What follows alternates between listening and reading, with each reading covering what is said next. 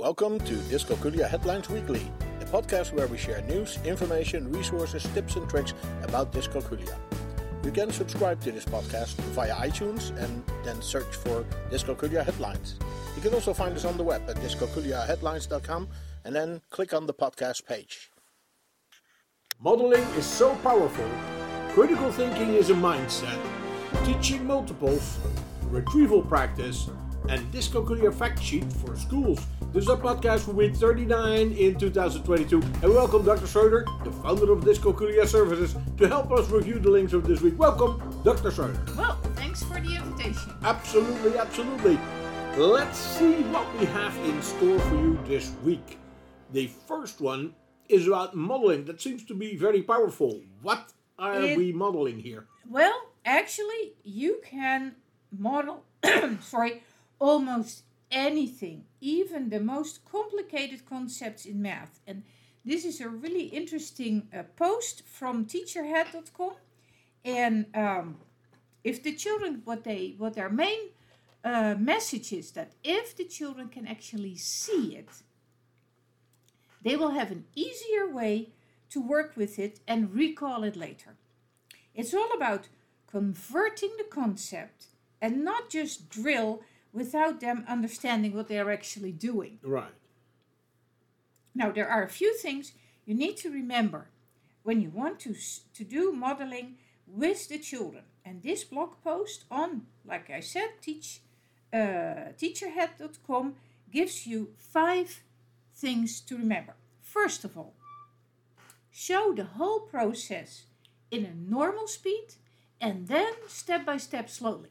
So if you show it in a normal speed, then they have the overview of what is going to happen, and then you can focus step by step on the little detail it later. Okay. Details in there. Okay, slowly. That sounds good. Yeah. Then break it down into practicable steps. So don't expect your students to do the whole process in one go. Let them do smaller pieces and be successful with that. Yeah. Then, while you are modeling it, talk about what you're thinking, or narrate, they say here, your thinking. And then, obviously, also check for understanding, because you want to have the kids say it, because that means that they have processed it, and instead of if they just parrot it, that's not what I mean, but if they process it and explain it in their own words.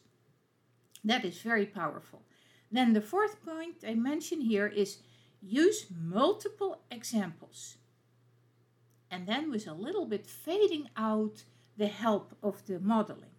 And run multiple short I do, we do, you do loops. So that is also where the students can become engaged and actively participate in the process. Sounds good. So if you read the whole article, you will surely get some good ideas out of it. And one very powerful remark that stood out to me is this. The trouble is that you cannot know as a teacher, and also the student himself can't know, if they are able to do something, if they haven't tried it, if they haven't done it themselves. And trying several times before they get successful is absolutely a natural and actually necessary part of the process. Okay. Good. Well, sounds like a good approach. The next link tells us that critical thinking is a mindset. Now, what exactly does that mean? Yeah, here's another great visual with the steps, nice and colorful presented on the Teach Thought blog. And here they show you how you can help your class to become more into a critical mindset and do critical thinking about math. And they give a great image that summarize it. For example, in this classroom, a critical thinking classroom, the students ask more questions than the teacher. Okay. So it's all about that's funny, yeah. engagement and making them think. Try to separate emotions from reason, and then find what works, what is really true. The truth based in a reason rather than an opinion. And that is something that I also feel very strongly about. And they actually give 16 steps. So it's like a rubric on how to get a classroom with critical thinking skills. Absolutely, absolutely. Okay. And then they can check any of those 16 and then work on that particular thing. And this is more about question-based learning.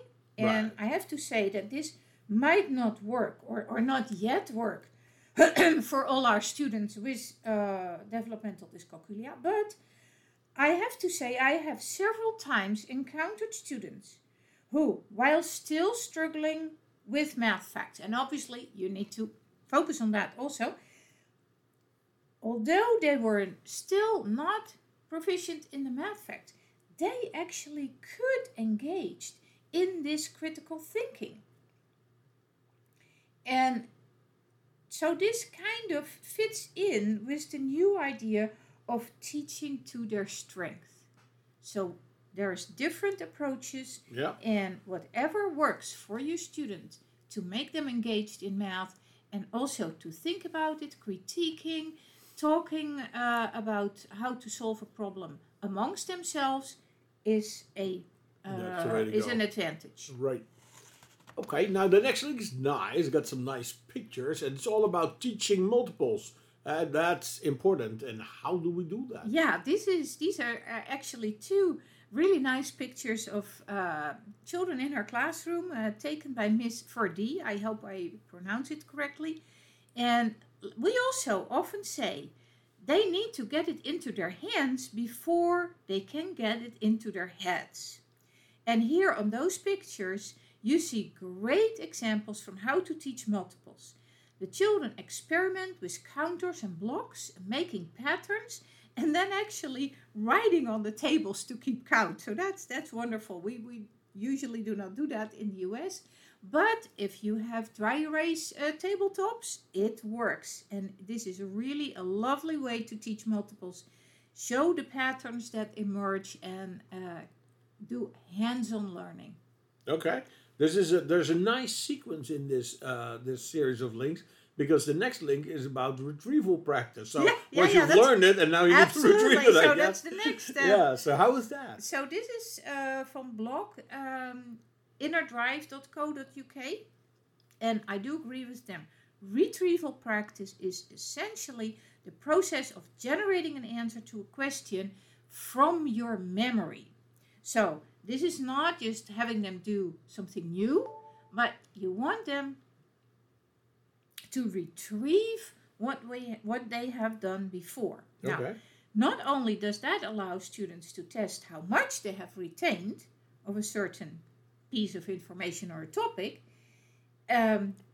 if you retrieve it every now and then, it stays active, it stays alive. We need to remember, if you don't use it, you lose it. So that's another thing why we use retrieval practice. Now, research has also shown that retrieval practice is also very effective as a learning strategy when you use it correctly. So, if students have not memorized a piece, an essential piece, then they can't retrieve it, and that is something that you pick up during that retrieval practice, so you can immediately zoom into that and go over that kind of lost piece of information or skill again. And you can do this actually for vocabulary, for math, for science. Doesn't matter. It is an approach. And what we do is, apart from identifying gaps in the knowledge, what I already mentioned, also making more connections. And you, by trying to retrieve something, if it's a skill or a concept, you can check for a misunderstanding and correct that. You can strengthen connections that the children already knew but were kind of shaky. Right. And it makes them just their memory more robust by reactivating it. And it is easier to attach new information to what they already know if you have just retrieved it, if you've activated it again. So it's a very good teaching strategy, but you have to use it in the proper way, not just the math minute memorization without helping them with those math facts or concepts or calculation skills that they did not remember yet. Right. Okay. Well, it brings us already to our last link. There's lots of information this week. And it talks about a Dyscalculia fact sheet for schools. Yes, that is absolutely very necessary because I remain baffled every day when I get calls from parents who have talked with the school of their children and no one, not even the math specialist or the special education resource person, has ever heard about the specific learning disability dyscalculia. It's mind-boggling, right? Particularly now it's getting way more attention. That is your passion. That's your mission, absolutely. So here, this is about the kidshealth.org blog, and they have a short but very effective fact sheet on dyscalculia to distribute in schools, and it gives warning signs for teachers, but also options on what to do with those students who have dyscalculia. Now, of course, we also try to do our bit by maintaining the website dyscalculiascreener.org, where students for mostly free can be assessed for dyscalculia, so that when you know something, you can actually start remediation.